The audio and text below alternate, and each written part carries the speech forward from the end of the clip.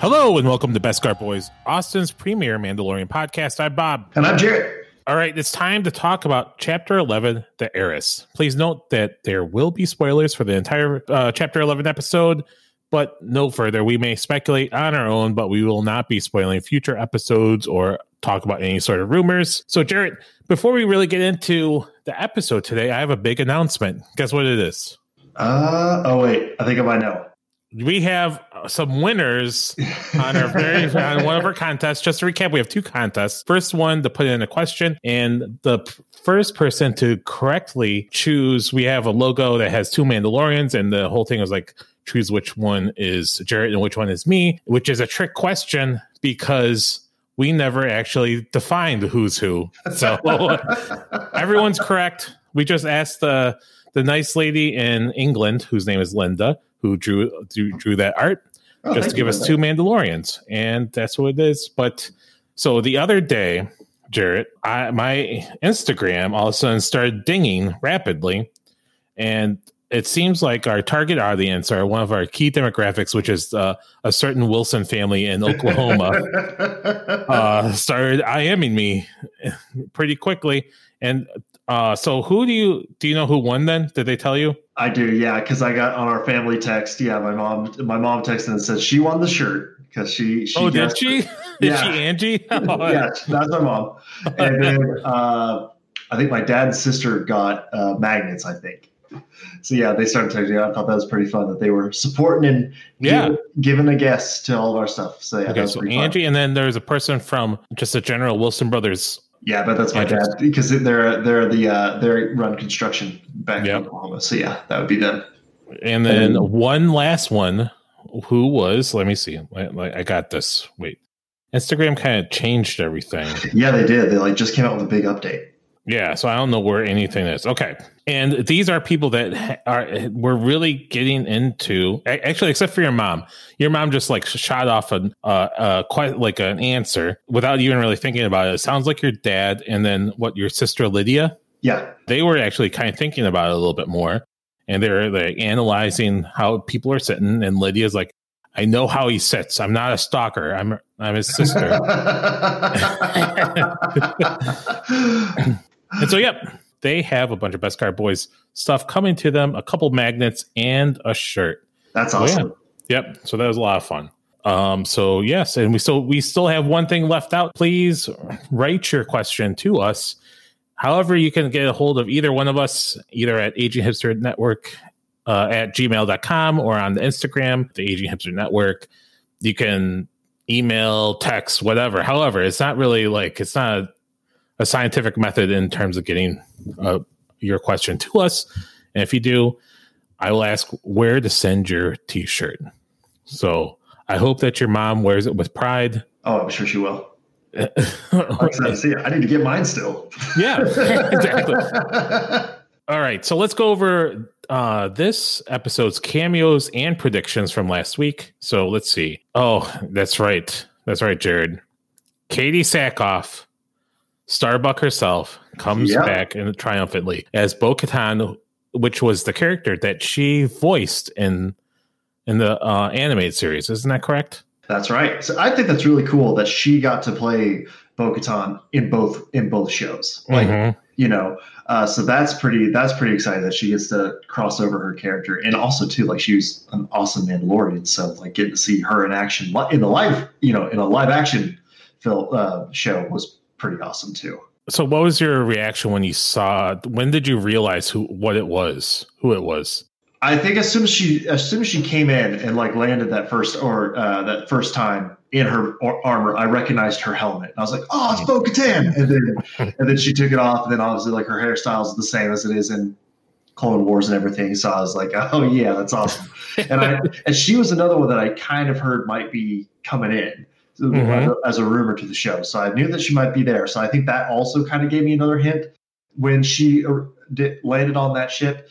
But then it was the helmet. So, but I was curious though to see who her companions were going to be though, and I think they're just seemingly isn't one of her companions also another cameo as well? I mean, I don't know, but well, she is a WWE That's wrestler, right. Sasha Banks. It listed under her real name, Mercedes Vernado, and she was playing Casca Reeves, who was the female Mandalorian, who was also kind of stalking him in the beginning. Right. So that answered that question from the original trailers of who that hooded figure was. Yep. And then the other guy is Axe Woves, which kind of is an interesting name. But anyways, that was this guy named Simon. A whole bunch of vowels and consonants there, so I'm not going to try that. But I did recognize the Imperial Captain, Titus Welliver. Yeah. He's been in a bunch of stuff, including Bosch on Amazon Prime for the last 6 years or so. Yeah, he's popping up in a lot of stuff that I like. I've seen him the most, I think, when in his guest starring role on Sons of Anarchy. He was in a pretty good arc in season 3, I think, and I really like him. So that was kind of cool, and he fit perfectly as an Imperial officer. Yeah, like just with his demeanor and everything. I was like, oh yeah, he makes a great Imperial. And of course, then our good friend Moff Gideon shows up, gives a pretty chilling response in terms of what he had to say. So yeah, it was pretty interesting. So on the scale of 1 to 10 tadpoles, what's your rating, Jerrett? I think this one is a pretty solid 8-9. Was. I think it was really great because it was good plot progression. We got a very clear signal of this is where the show is going now, the main focus of what the rest of the episodes are going to be. It had some great action. We got more men. I kind of felt like this was almost a repeat of season 1's episode 3 because we just got a whole lot of really great Mandalorian action. That's when they all flew in season 3. So maybe episode 3 is going to be just Mandalorians saving the day. How episode 9 of each season of Game of Thrones was something going terribly wrong. That's right. So I think because of that, we got to see again. I love too that this one focused a lot on Quarren and Mon Calamari.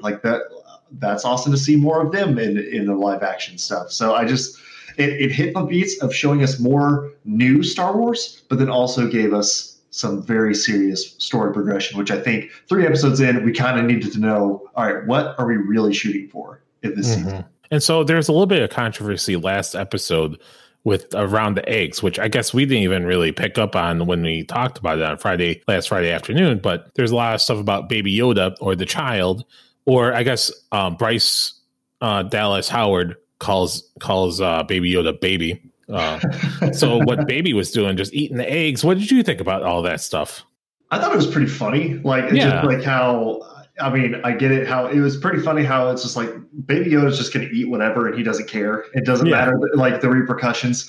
But I think it was really funny because it gave Mando more, not funny that Baby Yoda was eating them, more that it gave us a chance to see Daddy Mando, because he was very much being just a dad to Baby Yoda, being no, stop, don't touch it. And then even this time when he was dropping Baby Yoda off with Frog Lady and Frogman, he was just be nice, use your manners, be respectful. Don't eat their babies. Exactly. Typical parent drop off speech to a kid. So I thought that was really funny. I did appreciate though that in this episode he seemed to kind of get his comeuppance for his in regard to what he eats, because the thing with the little thing, the weird creature at the end. The mama core? Is that a baby mama core? I think so, yeah. The mama core, acting like it was going to try to eat him. And then something else. Something in the food bowl that he ate at the bar, jumped out and got on his face, too. Some sort of octopus or something. So which was one of our prediction if Baby Yoda was going to eat something or not. And so I guess it's kind of a wash because he was trying to, but you didn't see him eat anything. I think he did eat the mama core though at the end. Didn't he slurp down a tentacle? So I think after Mando squished it, he gave it back, because I saw him eating something at the very end. So he at least ate one thing, but we could still call it a wash because he almost got eaten by 2 things. That's true. That's true. And then also just the chowder. I don't know if would you go to a place that just had chowder in a spout above the table? No, that seems very questionable. I'm sure there's a lot of unique foods out there in the galaxy to eat, but I do not think a squirted bowl of porridge whatever is what I would go for. Okay, so like I think a lot of really significant things happened this episode, right? And so one of them is really kind of revealing that Din Djarin is actually, because it was one of the things that we talked about and I think in the first episode we were talking about, well, not all Mandalorians wear his helmet all the time. Right. And we find out that our buddy Mando is a religious zealot or an outcast, which I thought was pretty interesting. What did you think, Jerrett? I thought it was a pretty cool, like, again, we got more of that Mandalorian lore in this episode, which I really appreciated. In the fact that we did get a pretty rock solid distinction between what classifies Din Djarin's Mandalorian as opposed to Bo-Katan's Mandalorian, which is that, yes, he is a member of the offshoot of the Death Watch, which I think is a good like tie back to the lore and what Bo-Katan even had to fight against, and Bo-Katan was even a past member of. So I think that was pretty good to like, and it's interesting that Din doesn't seem to know that the other exists, which I think is very interesting.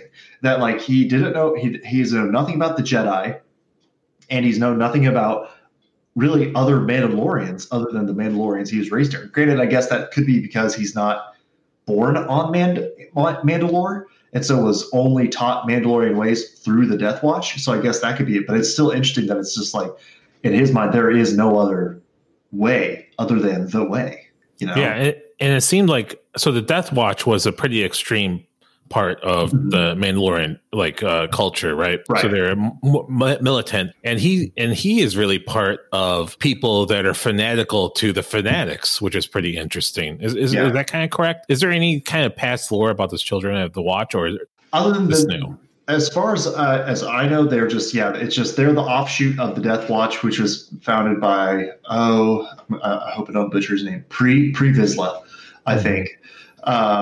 And it was like they wanted to return Mandalore to ancient Mandalorian practices.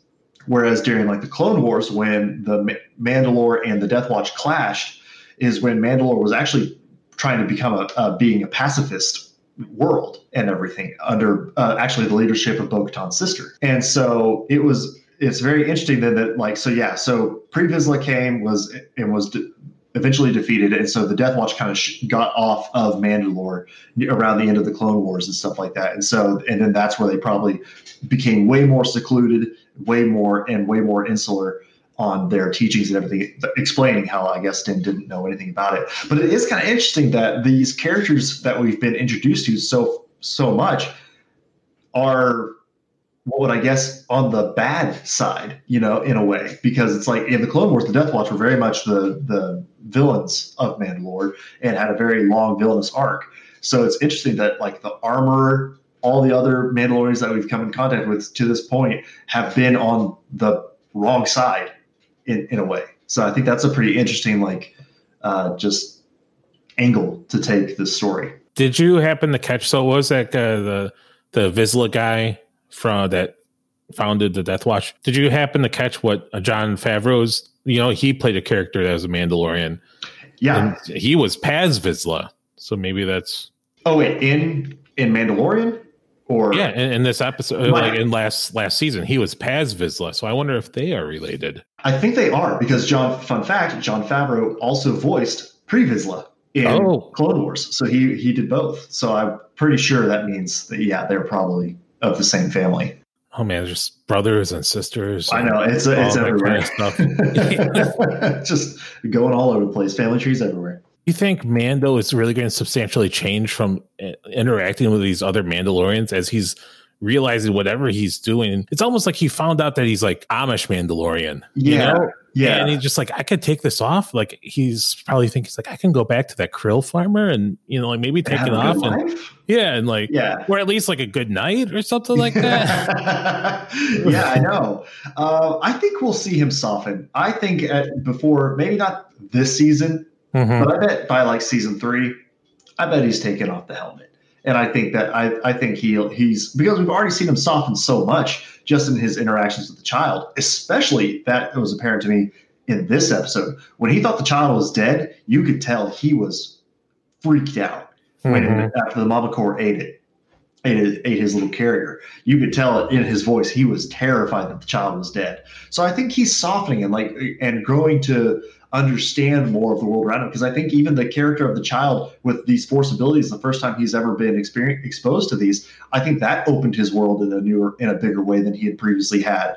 So, I think as he meets more like Mandalorians, especially like Bo-Katan, and I think even once, as this now looks like he's on a path now to meet up with Ahsoka Tano, I think once he meets up with her, that'll even change him even more. So I think I would not be surprised if by season 3 he's taken off the helmet when he feels like he can take off the helmet. Or like maybe he can install like one of those old, like medieval things where he can just open it up or something and be able to show his face a little bit. So it's pretty interesting. How are you feeling about the next step Bo-Katan, they go and they raid that big Imperial freighter, right? Which is an awesome sequence. Yes.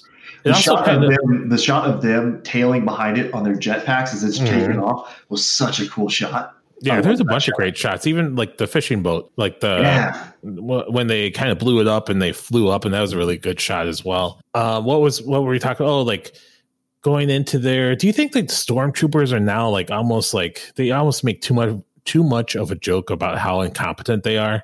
I know. I like that one of the Mandalorians with Bo-Katan like mentioned that he's like couldn't hit the side of a bantha. It's like, okay, I understand. Like we get it. They're bad shots. Yeah, but they can't be that bad as shots in the hallway. Like I'm not like a great shot. I don't really shoot a lot of guns at all. But I'm sure if I was in the hallway, I would come close to hitting a Mandalorian. Yeah. I mean, and they did. To their credit, they were hitting him a lot, which I thought was pretty cool. Like that Beskar could take a beating. Mm-hmm. That last stop that he was getting hit by all those blasters and he kind of threw it up. And do you think there's a moment where Din Djarin I don't know if he's going to be cool with Bo-Katan, because I don't really it's what he has left, but I don't really think he agrees with that, because I think he's going somewhere else. He's not like shooting wounded stormtroopers like the Mandalorians were. Yeah, he definitely seemed like he was confused or like playing catch up to her this whole episode. Like, because in that whole fight, he wasn't super engaged until that last part where he was like, okay, I got to do this or else this is going to fail. But he kind of seemed the whole time to be confused, caught off guard, and not sure totally what was happening. And I think that definitely kind of put a bad taste in his mouth of his relationship with Bo-Katan, because like she tried to change the terms of the deal on him. Like, he thought they were just grabbing some stuff going. Turns out no, she wants the whole ship. And so like, I think that he doesn't like that when people, he definitely prefers to be like upfront, know exactly what he's getting into and all this stuff. So I wonder that, they might have got off on the wrong foot, but I think he still respects her as a fellow Mandalorian. Mm-hmm. So I think they might be at odds, but I would imagine if they team back up this season, that they'll be on the same side, I would think. Do you think that there is a bunch of Mandalorians somewhere? Because they mentioned something about, imagine a division having these weapons. Do you think there's a whole bunch that they have an army? I think so. I think they're just similarly to Mando's sect of the Mandalorians. Like they're just all over. And I think that's just part of what Bo-Katan is trying to do, is just bring them all back to, like she said, to reclaim Mandalore. So I think there's enough out there still, because I mean, it was a whole planet of people. So surely, hopefully, unless it's like an Alderaan thing, that's not, like, and now it's destroyed. It's not like there are just millions were wiped out all at once.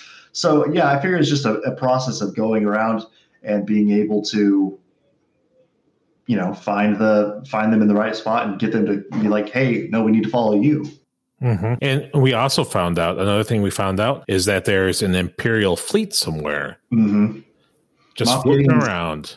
Moff Gideon's like, I like how they're kind of making him like this Grand Admiral Thrawn character in a way. Yes. And I really like that he's been off on his own somewhere doing his thing. And now that the Empire's back, he's in town and he is the big bad that you've got to contend with. Like he has this powerful army. He's obviously somewhat like cultified his branch, because I mean, he just straight up told Titus Welliver's guy, like, I can't really get to you, buddy. So you're going to have to kill yourself. And he was just like, sir, yes, sir, let's do it.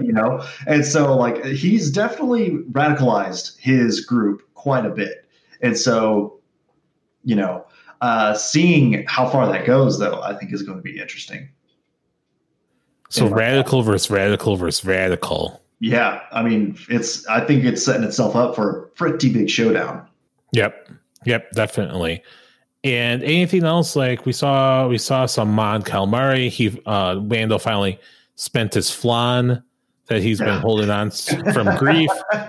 And then those other guys with the tentacles, the Corellians, the Quarren or whatever. Yeah.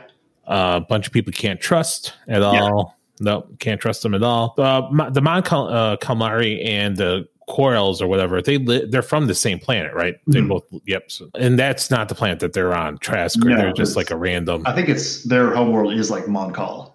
So. Okay. And so they get through there, they get into the ship, and now what is the next step for them? I believe it's next up is going to I can't remember the name of the planet now where Bo-Katan told him to go, but to go find Ahsoka. Is she from the clone, the Clone War or Rebellion? What can you tell us about them? So Ahsoka is in the Clone Wars animated show is Anakin's Padawan. And so she actually plays, and it was kind of like she is like kind of the big, like she is like when you think of the Clone Wars, like she's like the best character to come from that show.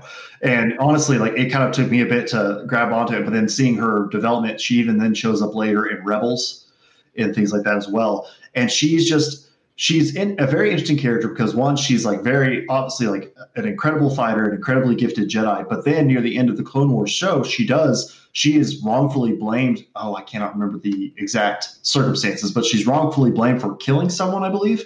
And even though it's like everyone should know she didn't do it because of who she is kind of thing, she still was like almost kicked out. She was kicked out of the Jedi Order, in fact. And then when it was proven that she was framed for it, she was like, you know what? I think there are some pretty big problems with these Jedi. I think I'm out. Peace. So then she, like near the end for the last season of Clone Wars, and then even her time in Rebels, she is a gray Jedi. She is a Force user, still uses lightsaber, but she doesn't ascribe to specifically the Jedi Order, and she doesn't ascribe obviously to the dark side. So she's a very interesting character for those reasons, and she's really awesome because she uses two lightsabers, dual wielded, like held in reverse and stuff like that. So she's an incredible fighter. Actually, in the last season of Clone Wars, she has some incredible fights. So if you want to binge through that show and everything, it's incredible how awesome she is. So getting to see her in a live action show and just more of the character of Ahsoka is gonna be great. Have you heard anything about who's? Or I don't want to. If we're not talking, I've heard the rumor, but we won't say it. Okay, we'll wait until she actually appears on the show. Yeah, for your mom's sake, we're not going to spoil it for her. So that's pretty exciting. And also, if she came from there, she knows Yoda, so she's going to be. So I think she's going to give a lot of insight into the child's background. I think we're going to get a lot of stuff from her. Do you think she'll be able to even communicate with the Force?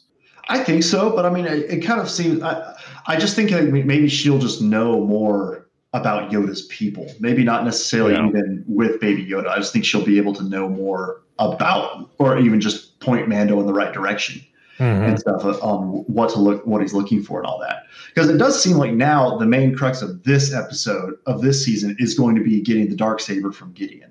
Oh, that's right. That's another big thing that came up. And it seemed, so Bo-Katan, so that's like basically kind of like the sword in the stone or whatever, Darksaber in the stone that Bo-Katan wants to use to liberate. And is it just sort of a weapon that shows authority over Mandalore? It was forged, if I'm getting this right, it was forged like in ancient Mandalorian times by a Force. Maybe not a Force-sensitive Mandalorian, but it did become like the symbol of power for the ruling families of Mandalore. So in Clone Wars, in the arcs about the siege of Mandalore and stuff like that, Pre Vizsla actually has the Darksaber there and uses it, and he actually fights against Jedi with it and different things like that.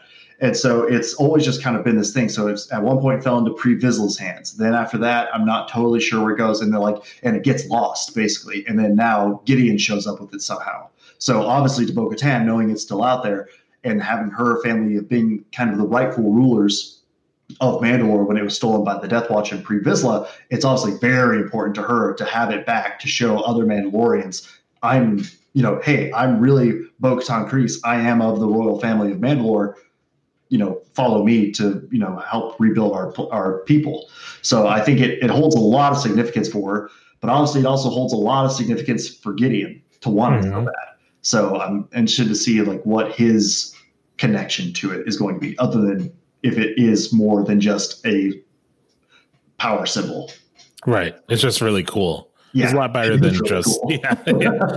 It's a lot better than, I don't know, like a stick or something that you could be carrying. So yeah, it's a vibrating sword that can fight against a lightsaber. Like what? Well, come on! And it's awesome. It's dark, and it's in the name. It's the dark saber. It's so cool. All right. So anything else that you wanted to talk about before we kind of wrap things up with our predictions for next episode? I think just the only point I had is just I'm seriously doubting the poor Razor's Crest is going to make it. Oh yeah, that's right. Make it. Yeah, I was thinking it's like Mando needs to like get a part-time job or something. He needs to do like Star Wars Uber Eats or something a little bit. He has no money left. No, and that ship is just on its last leg. Yeah, like he needs to start asking for money from some of these people. He's just like I was expecting him to like maybe take a couple guns or something on his way out instead of just like jumping out. But yeah, that Razor Crest is not doing so well. Not doing good at all. So we'll see if they can make it the rest of the show. Yeah, that's right. Okay, so for the next episode, is Baby Yoda going to eat something? I think he's learned his lesson. I'm going to say no. Okay, I'm going to say yes because we're on a roll. Well, I'll say he's not going to eat something living. He might he might eat more like porridge or soup or something, or like have his tea. But I'm going to say he's taking a break from the living things for a while. Are you sure? Because aren't they going to a forest planet? So if it's a forest planet, he's going to find little rodents and lizards and stuff like that. Little birds. He's just going to be eating everything. I'm sticking with it though. I'm saying no. This time he's gonna hold his appetite. Were you a little nervous when he was over, like looking at that tadpole at the end? I was like, when he like had his face pressed up against it, and then it popped out of the egg. I was like, oh no. He's going to eat everything. He's going to eat everything. Yeah. His face went up and he's like, so much. Yeah. Oh, man. I was like, oh, no. Baby Yoda, what you doing? Oh, man. Oh, well, I thought it was a really good episode. I almost, I don't want to keep on, bashing the Ice Spider episode. I almost wish, like both of these were kind of like mushed together, taking out all the Ice Spiders, Yeah. But this was the shortest episode. It was only 36 minutes. Yeah. It was like really, like today, I was like, I woke up a little bit late, so I kind of watched it in the morning. I was talking to this other guy at work. He's like, it's only like 30 minutes. You can just like totally like squeeze it in. It's like, oh yeah, I can totally squeeze this in while I eat lunch, Yeah. It's a perfect little bite-sized episode. Yeah. Which I thought was great for the length that it was. It packed in a lot of development and like moving the story forward. So I think that was the perfect move. Give us these big like Creature of the Week episodes that we had before. Mm-hmm. A little taste of that still even in this one with the Mama Core, and then but actually like show us, okay, this is where this season is really going to go, which now we know is the pursuit of the Darksaber. So and it's pretty interesting that Bryce Dallas Howard did another episode here. Mm-hmm. She did Chapter 4 Sanctuary, which was from the first season, which is when they went to the krill farmers and stuff, which I actually liked a whole lot. That episode's great. Yeah, and so it's pretty interesting that she's done a couple of these episodes, and they both really kind of really pushed. There's a lot of character development in these, so I'm not sure who does next one, but I'm looking forward to it. Yep, same. All right, well, thanks a lot, Jerrett. And then, just as a reminder, send us your question, especially if you're a Wilson in Oklahoma. By the end of this series, you're just going to be head to toe in Beskar Boyz gear. It's going to be great. And I still have a brother and a sister who haven't asked anything yet. So, oh my god, what are they doing? Like, I know they got to get on it. All right, Jerrett, have a good night. All right, you too.